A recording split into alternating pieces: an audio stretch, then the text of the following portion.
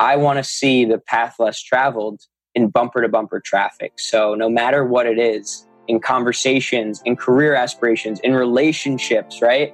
I want people to make that more difficult decision because that's what's ultimately going to lead to the most happiness at the end.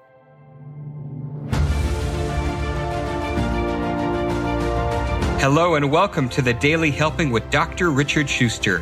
Food for the brain, knowledge from the experts, tools to win at life. I'm your host, Dr. Richard. Whoever you are, wherever you're from, and whatever you do, this is the show that is going to help you become the best version of yourself. Each episode, you will hear from some of the most amazing, talented, and successful people on the planet who followed their passions and strive to help others. Join our movement to get 1 million people each day to commit acts of kindness for others. Together, we're going to make the world a better place. Are you ready? Because it's time for your Daily Helping. Thanks for tuning into this episode of the Daily Helping Podcast. I'm your host, Dr. Richard. I'm so excited to share today's guest with you. Jordan Gross is a Northwestern and Kellogg School of Management graduate, a 2-time startup founder, TEDx speaker, and #1 best-selling author. His newest book, The Journey to Cloud9, provides a new approach to the personal development world by using fictional storytelling to reveal some of life's most meaningful principles. Jordan has interviewed thought leaders and influencers all around the world regarding how they can live their lives on Cloud9 and can't wait to share this information with each and every one of you. Jordan, welcome to the show. It is great to have you here. Dr. Richard, I am so excited to be here. This is going to be so much fun. It's really such an honor to be on the show, and I'm so grateful to be connecting live and sort of in person. We can definitely see each other, but I got a big smile on my face right now. So let's do this, man. It's going to be amazing. That is high praise, and I appreciate that. Awesome indeed. Yeah. So one of the things I want to talk to you about, and I definitely want to spend a good amount of time talking about your newest book, but talk to us about your journey to getting there. Why was it important for you to write this book? Yeah, so it's my own journey to Cloud9, right? So we have to rewind a little bit into who I was and really how that didn't match up with the person who I knew I should become. And who I was, Dr. Richard, was basically somebody who was going through the motions, right? And I was very much by the book ever since I was in middle school and high school, right? And I was a student athlete, got good grades, was good at sports. I went on to college where it was much of the same, and I based my decisions a lot off of the people around me. So I didn't really know what I was supposed to be doing with my life. So people told me, hey, study economics and then get your investment banking or consulting internship, and then you'll make a lot of money and you'll live a good life. So that's kind of what I did. And I did that. And I actually found out that I didn't want to do investment banking or consulting. So when I was graduating college, I said, I don't really know what I'm supposed to do. And everybody said, it's okay. Don't worry about it. Just go get your master's degree, spend another year doing a little bit more of exploring in this, corporate world. So I did, and I got my master's in management studies. And during that year, I started doing a little bit more of self-exploration.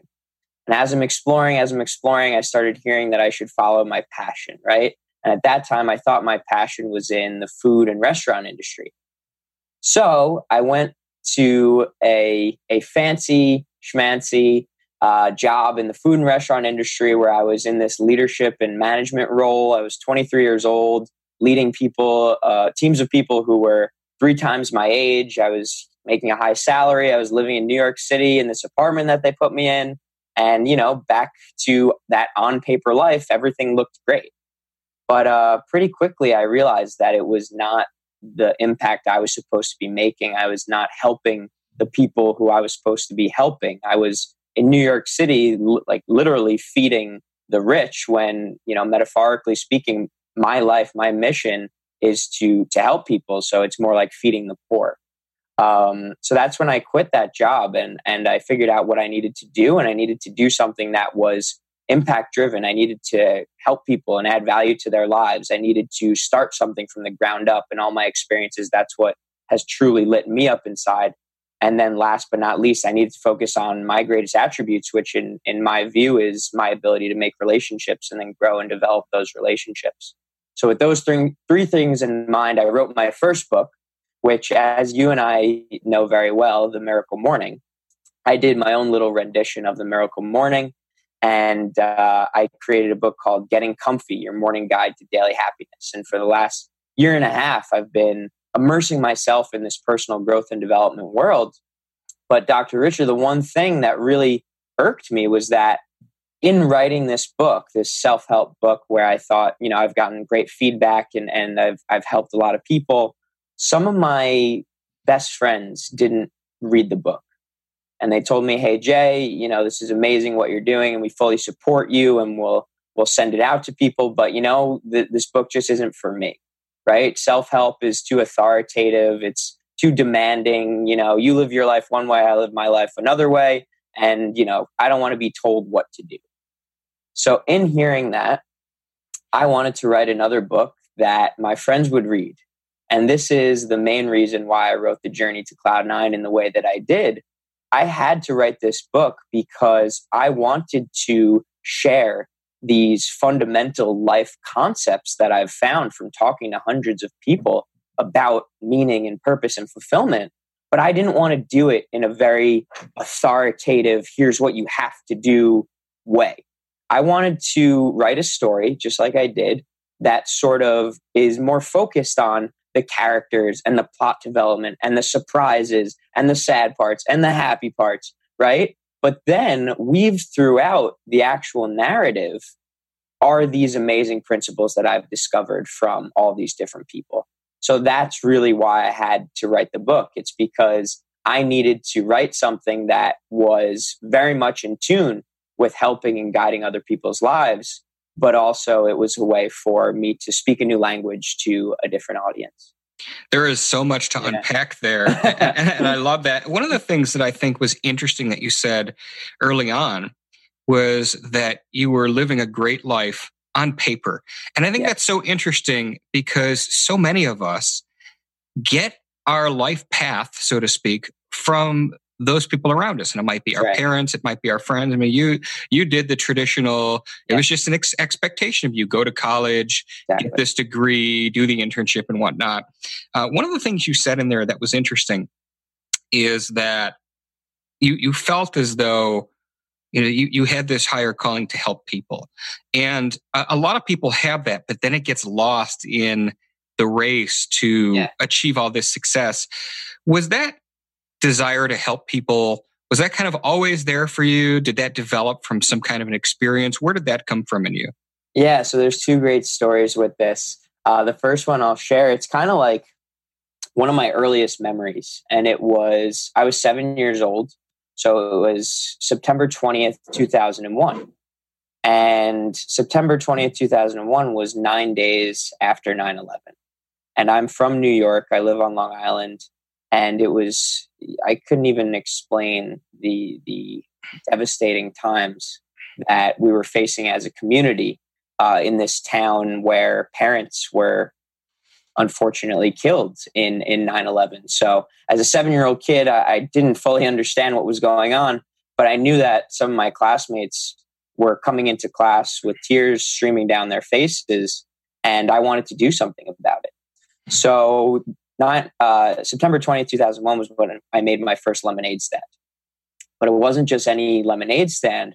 Rather, it was a lemonade stand where all the proceeds would go to the families in my community who were affected by 9/11. So from a very early age, I attribute it to my own parents. I attribute it to my friends. I attribute it to my friends' parents. We had a very tight-knit group growing up. My grandparents, my brother. I was surrounded by love. I was surrounded by warmth.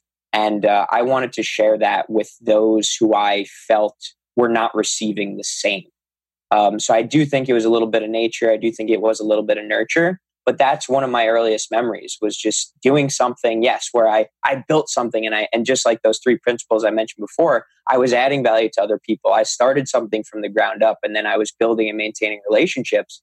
But I've been doing that my whole life. And then the other funny little story is that my dad used to say that every time we'd go into New York City, I live about an hour away, he used to never want to take me back because he would always run out of money in his wallet, because every single homeless person we passed, I would want him to give them money, right? So he'd always joke that we were never going back because I was going to make him poor. But yeah, I mean, it has always been within me. And like you said, I do think it got lost a little bit. And I definitely think that when I look at my experiences, I sort of forgot about that kid who wanted to make that lemonade stand for other people. And I followed what people at Northwestern were telling me to do. I listened to my brother, whose friends were investment bankers making $250,000 a year at age 25, right? And, I don't want to say I was corrupted, but I definitely was guided in one direction with all good intentions. It's, I could have had a great life living in that way, but it just wasn't in full alignment with the person who I know that I'm supposed to be. And I think the way you said that was exactly right. It was, you were influenced by those around you, and it would have been a different path. But I am struck by your intentionality in following your own path. And one of those three principles you spoke about, the last one was very interesting to me, is that you focused on your greatest attributes. Talk to us a little bit more about that and how people can get in touch with that as they're looking to live their own Cloud9 life. And I know we're jumping ahead with the Cloud9, but I think that's a big part of it for sure. Of course. So two things here. One is when I was in college, I took a class, and by the way, I studied economics, and nothing I did in college ever had to do with what I'm doing now. But except for this one class, I took an elective called Community Development with Jody Kretzmann. And Jody Kretzmann is this very, very, very famous community organizer who basically goes into different neighborhoods and reinvigorates them by focusing on something called ABCD, which is asset-based community development. So he worked a lot in Chicago, and say after the Great Chicago Fire, right? We'll use that as an example.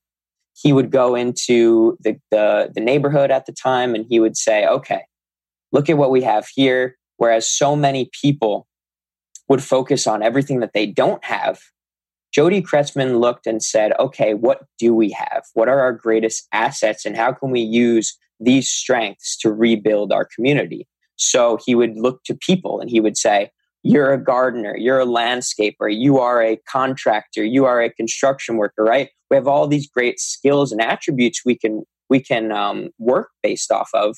So how are we going to use that rather than focus on, okay, we don't have this and we don't have that, we don't have space and we don't have money, right?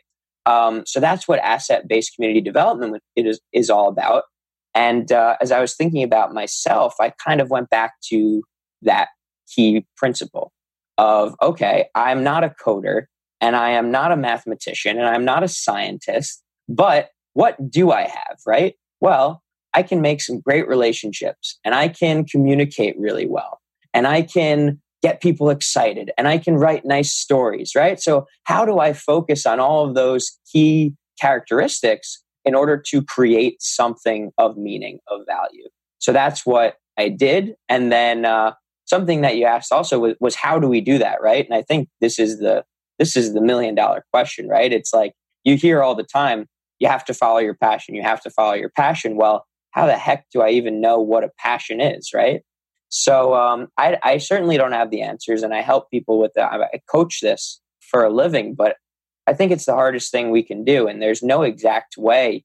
But one of the things that I always ask my clients who I work with, and I'm actually writing an article about it right as we speak, so it's kind of funny that this is the question that we're on. But I like to make creative questions that'll help us with this process. So one question I can give you as listeners is, if somebody were to give you a 30-minute impromptu assessment and your only task of that assessment was to talk about one thing for 30 minutes straight, what would that one thing be? So when you're thinking about that, start to really think about your assets, right? And think about what you can talk about. Is it relationship building? Is it art? Is it poetry? what is that one thing going to be? And then work from there. Why is it that one thing? Well, what interests you about that? Who interests you in that field?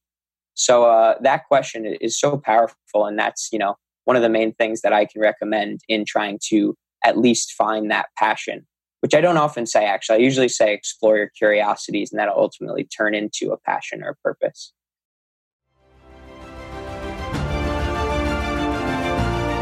Hey guys, Dr. Richard here.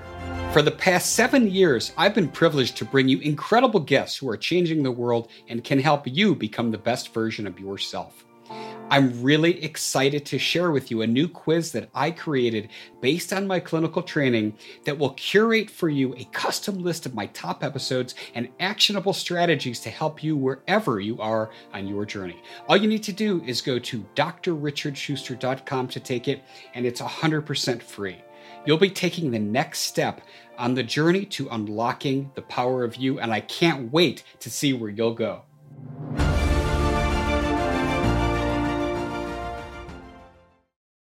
I love all that because the candidness you just said, that it is a tough question. It is the $1 million question. And the answer obviously is not the same for everybody. Right. But you described a technique very similar to something we use in psychology, actually called the miracle question, where where a patient would be asked to really focus on, if they had the perfect life, what would it look like? And you kind of described something very similar.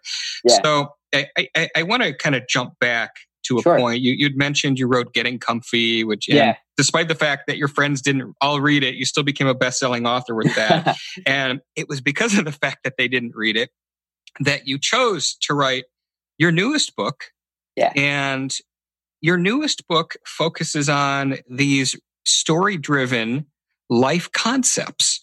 And I know that you interviewed people all over the world and thought leaders and influencers, some of these top minds who were able to share their experiences and their success stories. So talk to us, walk us through some of these key life concepts and some of the lessons that you learned from these people that have had incredible success in different walks of life.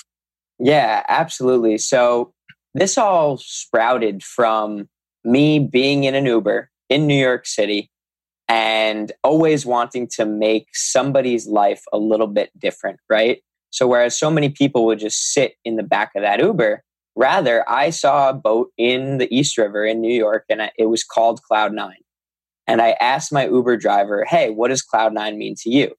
And his responses created the foundation for this entire concept of living life on Cloud9. And it was unbelievable because he started telling me about the time he got married, and he started telling me about when he had his children, and he started telling me about when he was able to make enough money in the States to go back and visit his home country. And he was telling me about this uninterrupted, inexplicable moment of childhood playfulness that he remembers, right? So in hearing that, I kind of thought to myself, Dr. Richard, like, I've got something here and I need to dive deeper, right? So that's when I did what you did, and I've been asking hundreds of people about their Cloud9 lives and their Cloud9 moments, right? So you mentioned the concepts, and basically within the book, what I've done is I have turned all of the stories that I've heard, I've picked up the patterns, I've picked up the key ingredients, and I have turned them into one man's life. And in the man's life, he was a guy who was going through the motions. His name is Jerry, for easier purposes here. And Jerry lived his life based off of societal expectations. And the book begins with Jerry in his later years. And Jerry is depressed, and he's alone, and he's isolated from the rest of society. But through this transformative, magical realism type expedition through the clouds, Jerry's able to visualize his Cloud9 life, which is he can relive the pivotal moments of his life where he made the decision based off of societal expectations and reality. Now in his cloud life, he's able to see what could have happened had he made the choices that were based on his own heart, his gut, and his intuition. So each cloud is a different key concept and a different opportunity for him to see what his life really could have looked like. So, if you want to dive into each cloud, I'm more than happy to do that. It almost sounds like a Ghost of Christmas Past, Present, and Future Sorta. kind of a deal. Yeah. Yeah, there's a lot of influences. It's sort of like that. It's sort of like The Family Man. There's a movie with Nicolas Cage. It's sort of like Sliding Doors. The key inspiration was actually The Five People You Meet in Heaven. So this was actually, at first, it was going to be a heaven-like concept where you get to heaven and then you get to travel from cloud to cloud to cloud, ultimately landing on cloud 9, where you get to relive, your most amazing life moments over and over again. But my dad said, "Hey, you wrote this best-selling book about, mental health awareness and overcoming stress and anxiety with a good morning routine. So why don't you keep heaven here on earth?" So that's how it came to like this visualized, magical, realistic experience.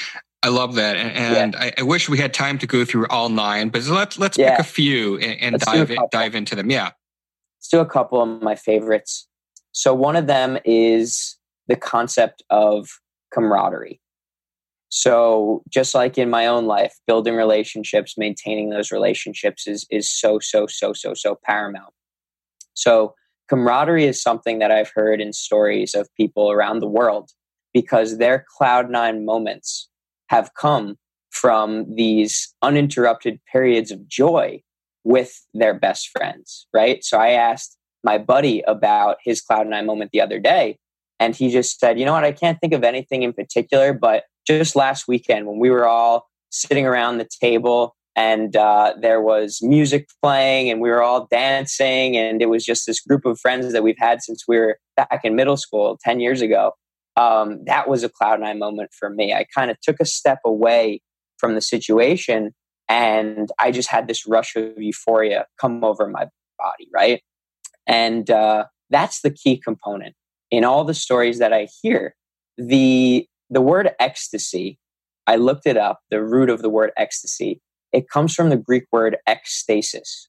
And ekstasis literally means to step to the side of, or to step outside of oneself.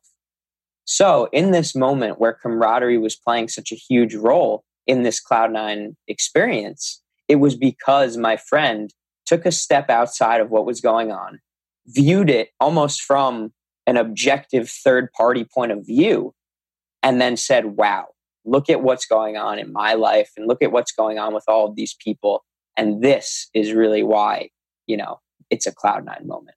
So camaraderie is a huge one. And that overall concept comes up in every single, cloud 9 chapter. It's that people had the chance to really take a step to the side and understand what kind of presence in the moment was going on to make it that cloud 9 type of experience. And it's presence in the moment coupled with real human connections and camaraderie with others. I love that. All right, so we've got camaraderie.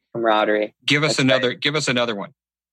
So I'll give you another one that a lot of these, just like in self-help overall, a lot of these are pretty expected. You've got love and you've got passion and purpose and you've got empathy and responsibility. One that I really love is it's kind of, I can couple it with one story, but one is acts of benevolence and 2 is unexpected triumphs. So you have acts of benevolence and unexpected triumphs.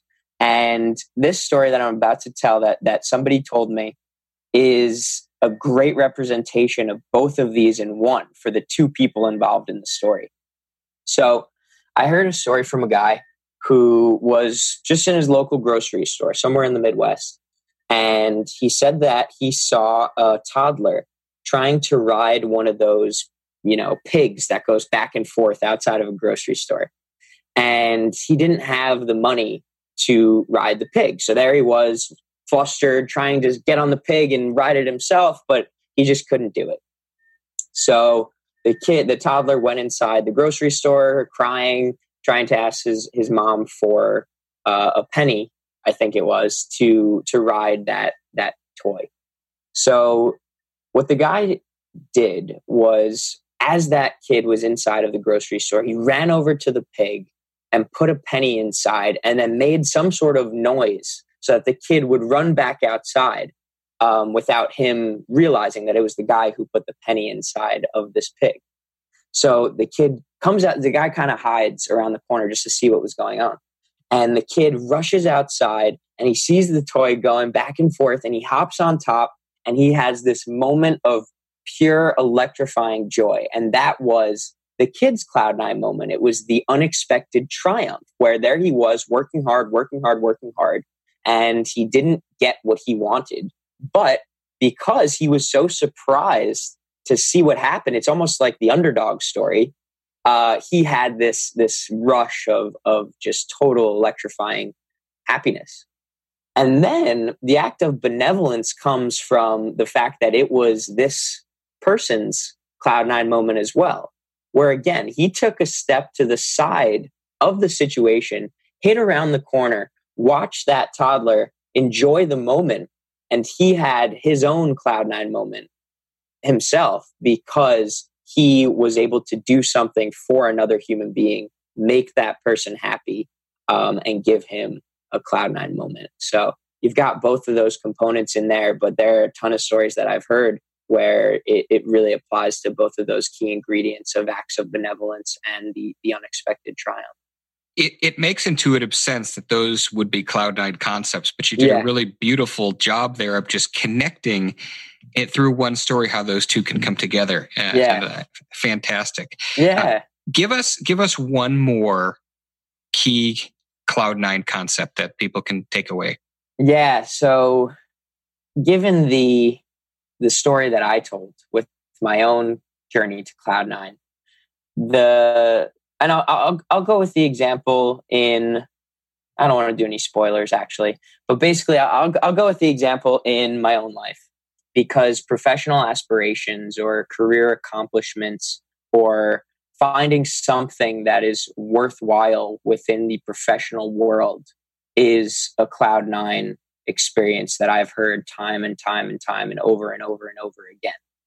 And for me, it was the moment I had the presence of mind and the freedom to just say, you know what, I'm not going to follow the corporate track.